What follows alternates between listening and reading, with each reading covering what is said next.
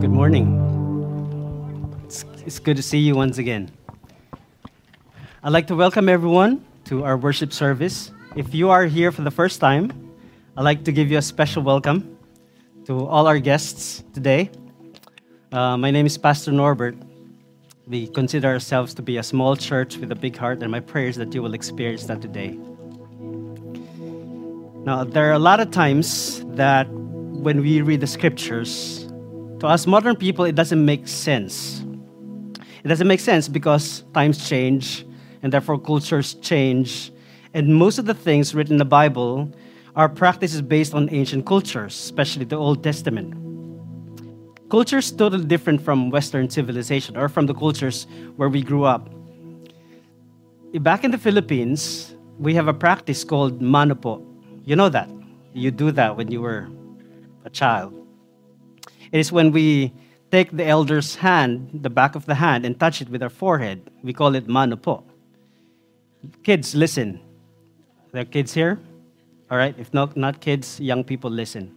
Every Christmas, when I was growing up, I made a lot of money by doing this, mano po. That's a tip for you. It was not properly taught to me, but I think I had an idea what that means. But when I turned college, I took a class in Philippine history, and I learned that this gesture was largely influenced by the Spaniards when they came to colonize the Philippine archipelago. They want to make sure they control the religious and societal structure of our nation, so they introduced this. The Spanish version is the kiss on the hand. They take the hand of someone superior, kiss the hand.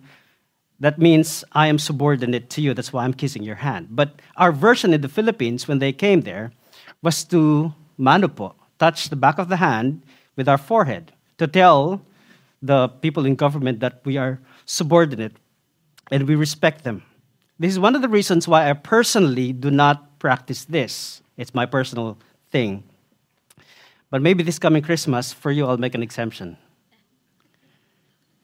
Now, in some parts of the Philippines, another culture that we have among the Lumads in south of the Philippines and among some people group in the Cordillerans in the north, we practice worship of the spirits. We practice what we call anito, the spirits.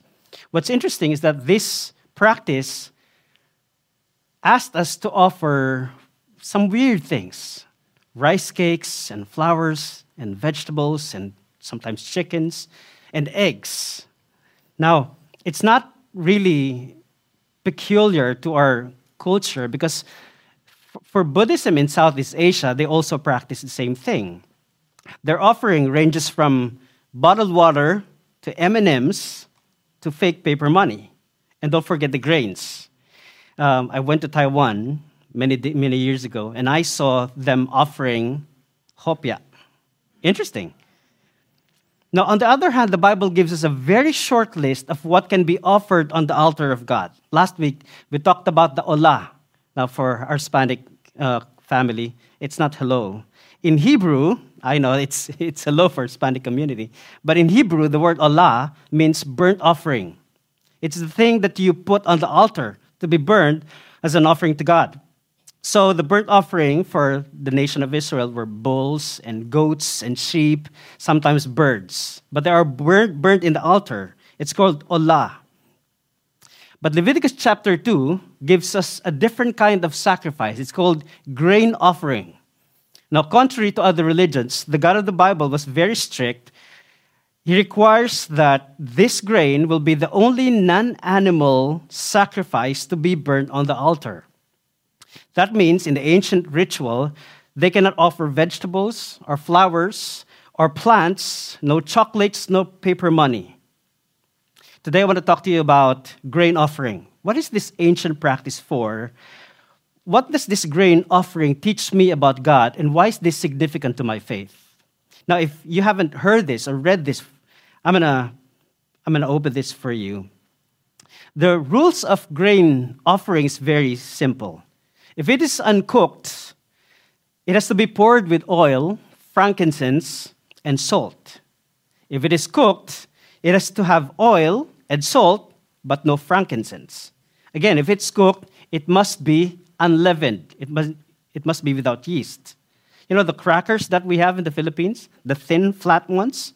Those are the unleavened bread without yeast. This is what is required for offering the tabernacle. Now, what's interesting here is this. When you go to the temple and you bring a bucket of grains, the priest will then take a handful of grains, it's called chametz, and then he will throw it on the altar and it will be burned. The rest of the grains in the bucket will be given to the priests for them to eat. This is interesting. It is not all burned on the altar, it is actually given to the priest. Why is that? Now you remember the tabernacle has two partitions. One, the sort of the living room, is called the holy place. It's where you find the menorah, the bread of presence, and the altar of incense. The living room is called the most holy place. In Hebrew, it's called Chodesh Chodeshim. The altar of the covenant, the Ark of the Covenant was inside. The presence of God is there. The Bible said in Leviticus chapter 2 that the rest of the grains will be given to the priest because it is most holy to God. The phrase there is Chodesh Chodeshim. Why is that? It's because this grain offering can become an extension of God's presence to the people. As the people give their offering of grain to God, Yahweh gives it back to the priests who are the representatives of the people and therefore have fellowship with the offerer. The grain offering is the fellowship. That's why it's called most holy to God. Let me read to you Leviticus chapter 2, the first 3 verses. If you have your Bible or Bible apps, if you have, you may look that and follow me as I read. It says, when anyone brings a grain offering as an offering to the Lord, his offering shall be a fine flour. He shall pour oil on it and put frankincense on it, and bring it on to Aaron's sons, the priests. And he shall take from it a handful of the fine flour and oil, with all of its frankincense, and the priest shall burn this as its memorial portion on the altar, a food offering with a pleasing aroma to the Lord. But the rest of the grain offering shall be for Aaron and his sons. It is the most holy part of the Lord's offerings. Now, I'd like you to expand your imagination, because this is best understood in symbols. Now, the Bible said when Cain offered, Genesis chapter 4, when Cain offered his sacrifice to God, the Bible said God did not accept his offering. And you have probably a clue as to why.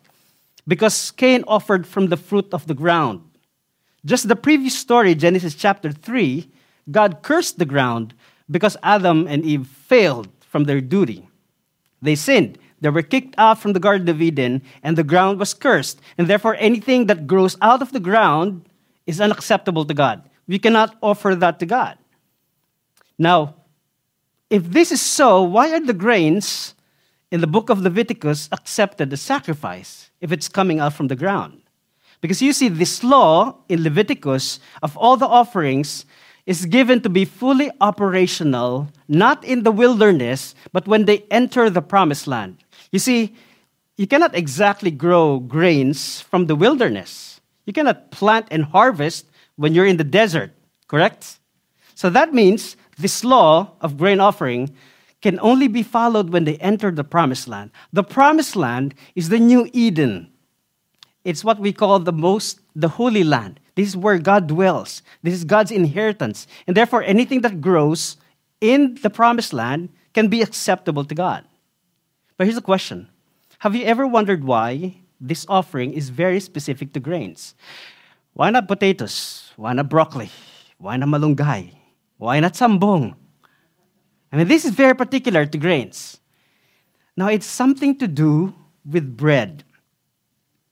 Now, right after the story of the first family, after they were thrown out of the Garden of Eden, after the ground was cursed, history took over, and different civilizations were built. And suddenly, we are introduced to Egypt. At the very end of the book of Genesis, we are introduced to this land called Egypt. And the land of Egypt became the most prominent place outside of Eden, but with a different twist. Now, one of the sons of Jacob, by the name of Joseph, was sent by God in preparation for something catastrophic. Now, God sent Joseph in advance to become the administrator of the entire Egyptian economy. Let me read to you Genesis 41, verse 53. This is the continuing story of the people of Israel, beginning from the Garden of Eden. It says, 7 years of plenty that occurred in the land of Egypt came to an end. And then 7 years of famine began to come, as Joseph had said. Now, Joseph, one of the sons of Jacob, is sort of prophet. He can see visions. He had dreams. He can see the future. And he was sent by God there, and God gave him an advance notice of what will happen. There will be 7 years of plenty and 7 years of famine. And so Joseph was put as administrator of the whole Egyptian economy. Verse 55, verse 54 says, there was famine in the lands, but in all the land of Egypt, there was bread. You see that? See, the symbol of plenty in Genesis chapters 1 and 2 is the Garden of Eden. But right after that, right after they were thrown out of the garden, everything was cursed. The ground was cursed. And yet here in Egypt, there was bread. It says, when all the land of Egypt was famished, the people cried to Pharaoh for bread. Instead of crying to God for bread, they cried to Pharaoh because you see, in the land of Egypt, Pharaoh is a sort of God. He's divine. Pharaoh said to all the Egyptians, I'm going to give you bread. I'm going to rain down. No, it's not written there. Instead, he said, go to Joseph. What he says to you, do. Because he doesn't have the power to make bread.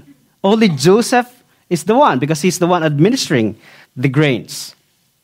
So Egypt here, in your imagination, so it seems was like the new Garden of Eden, because there was bread.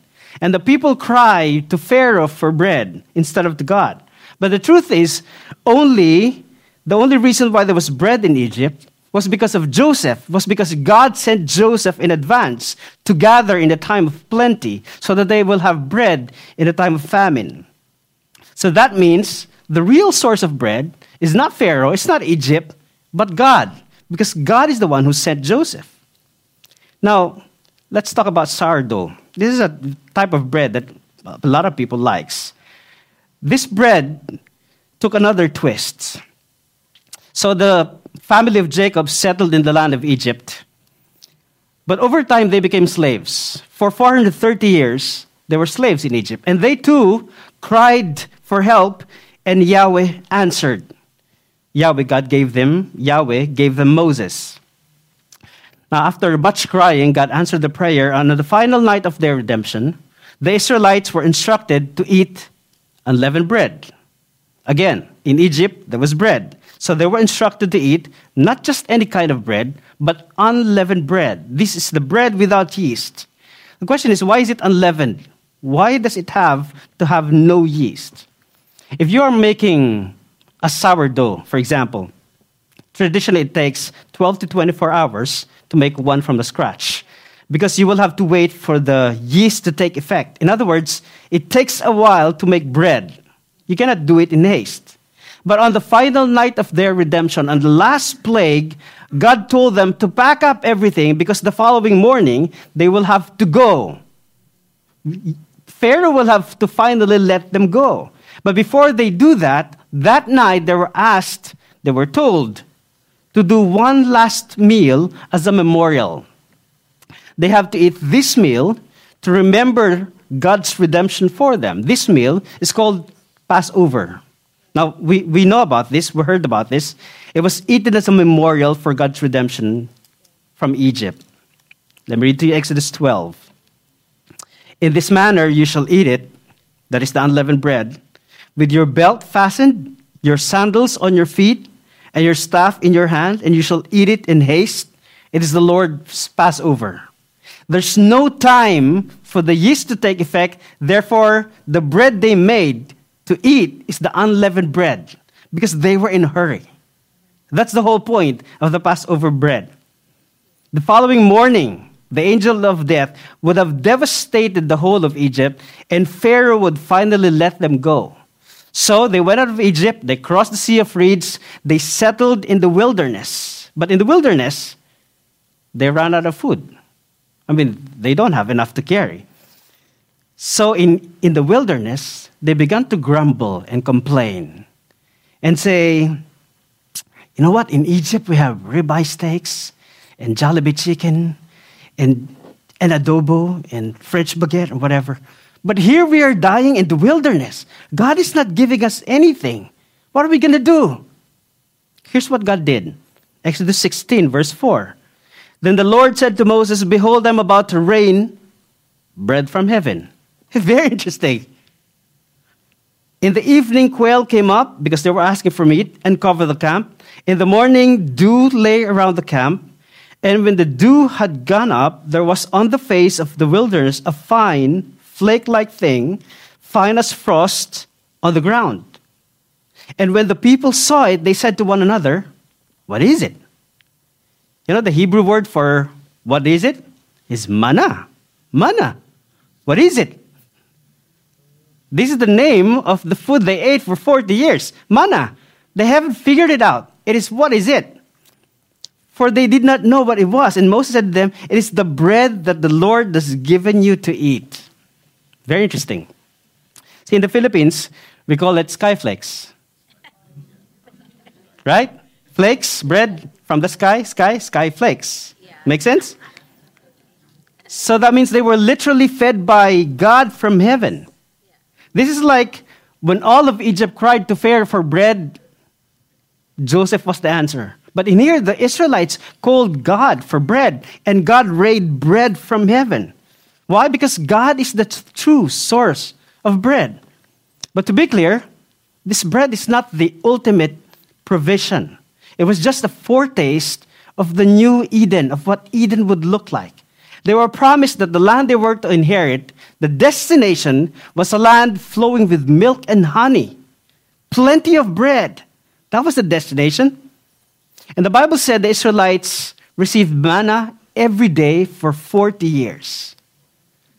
Amazing. Every day for 40 years.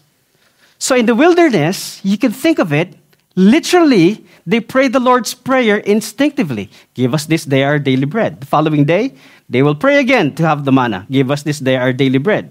And then manna will come. The following day, they will pray again. Give us this day our daily bread. Literally, this is where Jesus took the basis for the Lord's Prayer, the manna every day. Give us this day our daily bread. And since they were in the wilderness for that long, the only bread they knew for 40 years was manna. What is it? But this manna took another twist when they entered the promised land. When they entered the promised land, here's what Joshua said in Joshua chapter 5. While the people of Israel were encamped at Gilgal, that is at the border of Canaan, they kept the Passover.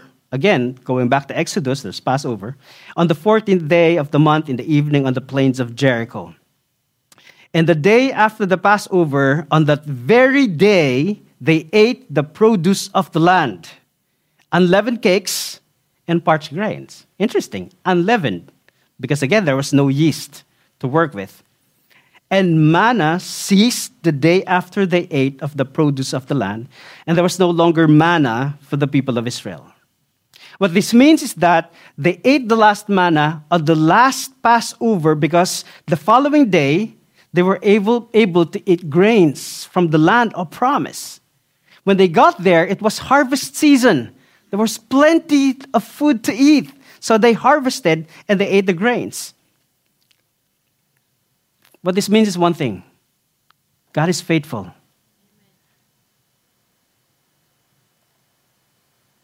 If God is faithful for every day for 40 years, He has been on time every morning giving them bread. See, God is not just faithful, He was on point and He was on time. Here's a question for you. How is God faithful in your life? Is God always on time in your life? God is very faithful. You see, a lot of people are just wishing to see a miracle. And they say, if I only see a miracle, I will believe in God. Just one miracle, and I will believe in God. You see, the wilderness is proof that miracles is not necessary to lead people to believe in God. Because after 40 days, every day for 40 years, the Israelites kept grumbling and complaining and rebelling against God. Even though for every day for 40 years, they saw miracles. And yet, God was faithful and patient with them. See, a good parent doesn't withhold food when their children become rebellious, right? You don't tell your kids, you're not going to have dinner tonight, buddy. You've been a very bad boy. You don't do that. You see, God was patient to them. He was faithful and he was patient.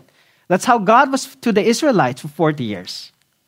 And as I was reflecting on this, I realized that Christians should be very careful when they intentionally stop obeying God and start enjoying the world too much.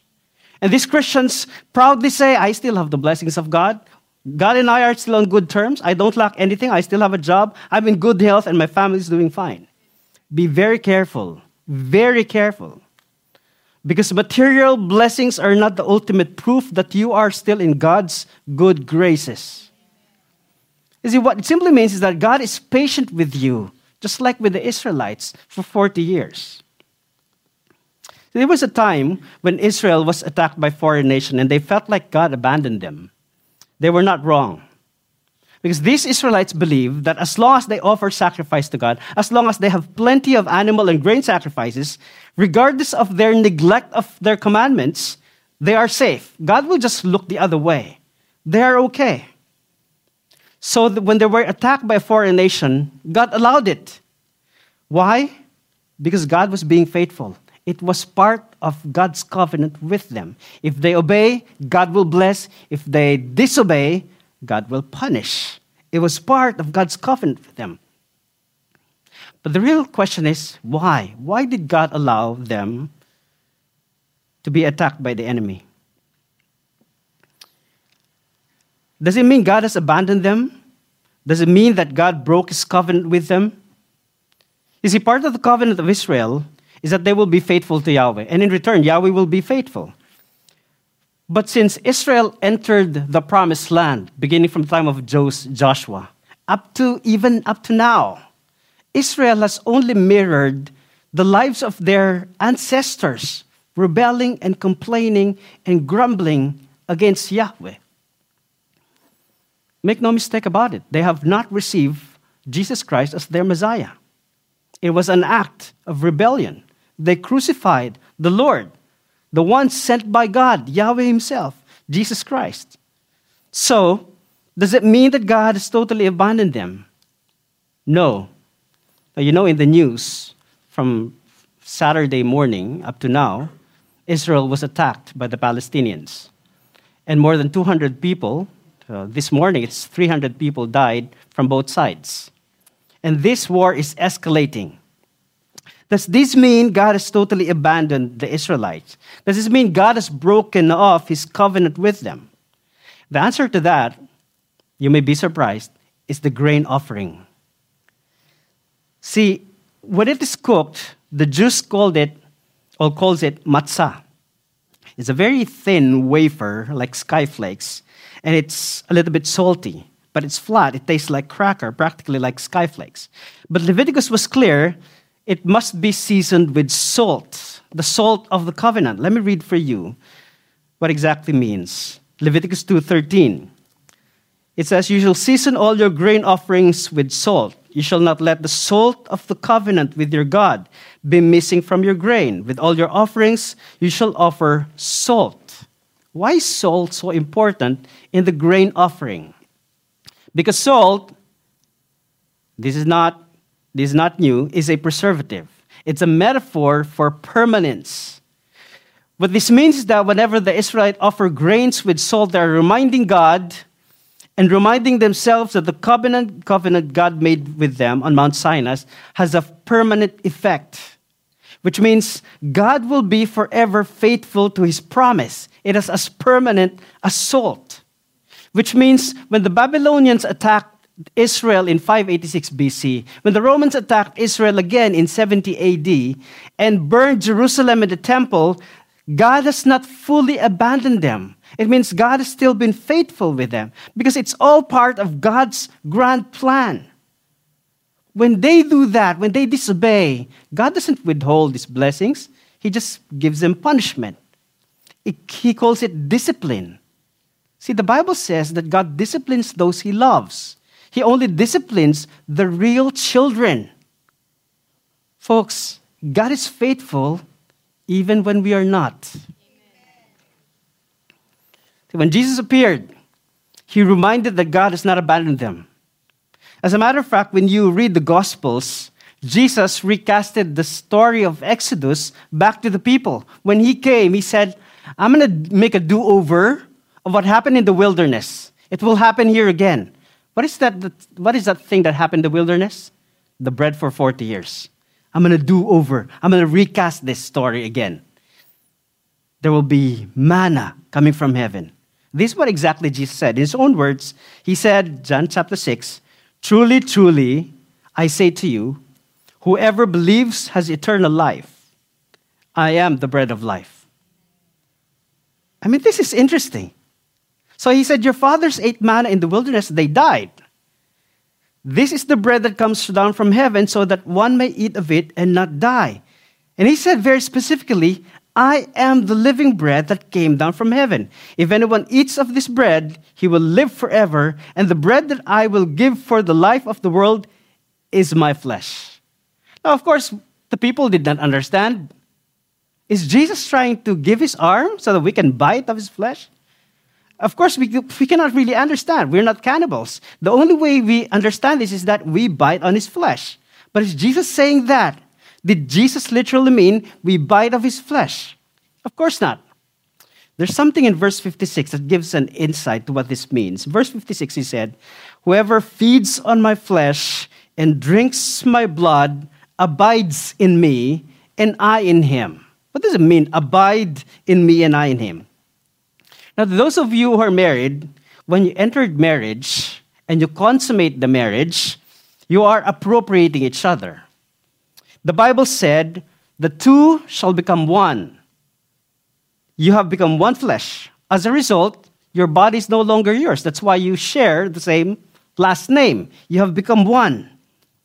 You see, in spiritual terms, what Jesus is saying is that when we eat his flesh, we become one with him physically and spiritually.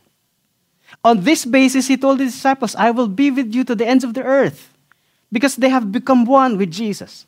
It is when we eat his body and remember him, he is physically and spiritually present in us. How did that happen exactly?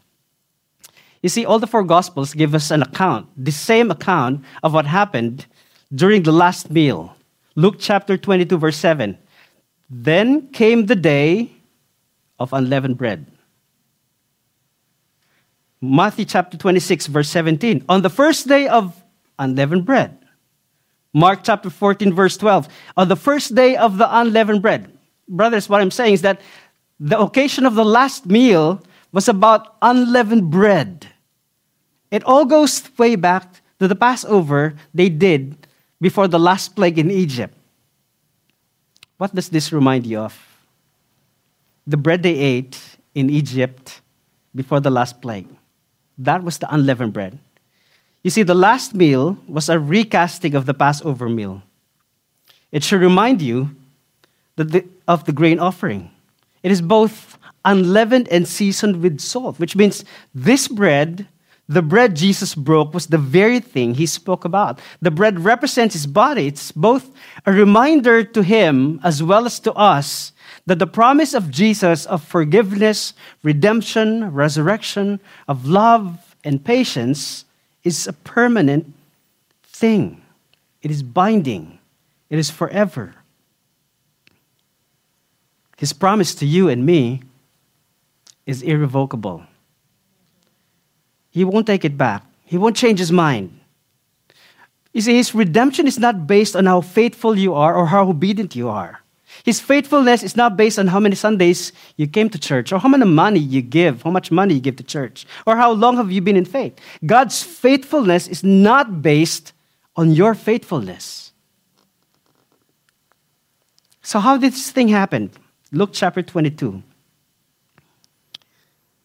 It says he took the bread, and when he had given thanks, he broke it, and he gave it to them, saying, this is my body, which is given for you.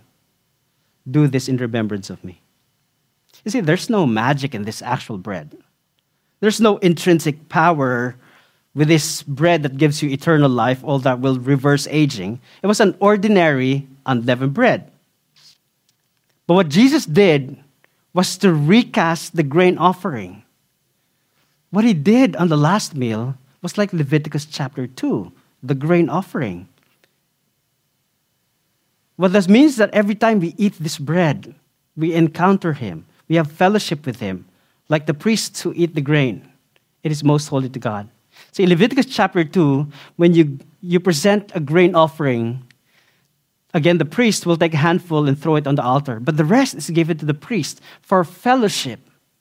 See, what Jesus did also on the last meal is to break the bread and give it to his disciples. For what? For fellowship. This is all the same. Leviticus chapter 2 all over again. But let's not forget, there's one thing that happened on the last meal. Judas was on the last meal. You know Judas? He was one of them. This tells me one thing. Not everyone who partakes of the bread and drinks from the cup are real disciples. I mean, there will be deserters and pretenders and traitors. Their actions will be revealed. It will show in their lives. And you know the scariest part of the Bible? It's not the description of hell. That's not scary. You know the scariest part of the Bible? Is the scene in heaven when someone comes up to Jesus and say, you know what? I was a member of Point of Grace Church. I did the whole 9 yards.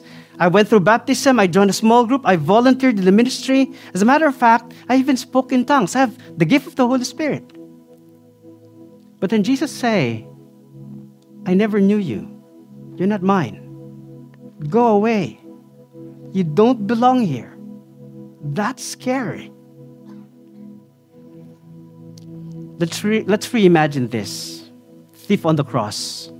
So Jesus was in the middle. There were two thieves on the cross. Let's reimagine this thief on the cross who talked about asking Jesus for the paradise. And Jesus said, this thief said, remember me. And Jesus said, today you will be with me in paradise. Let's reimagine this guy entered heaven.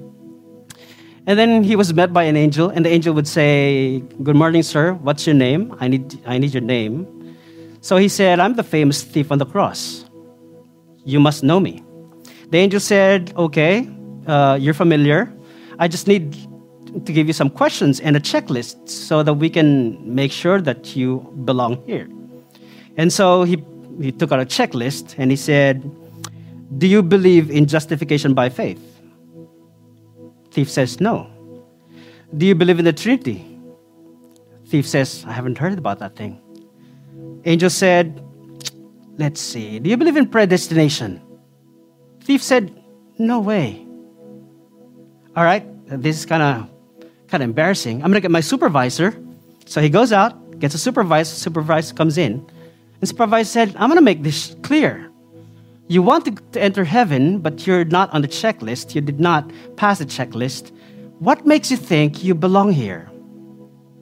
And the thief would say, because the guy in the middle said, I can come. He invited me. See, there's only one reason for us to enter that domain of God. If we have this invitation from God, from Jesus Christ.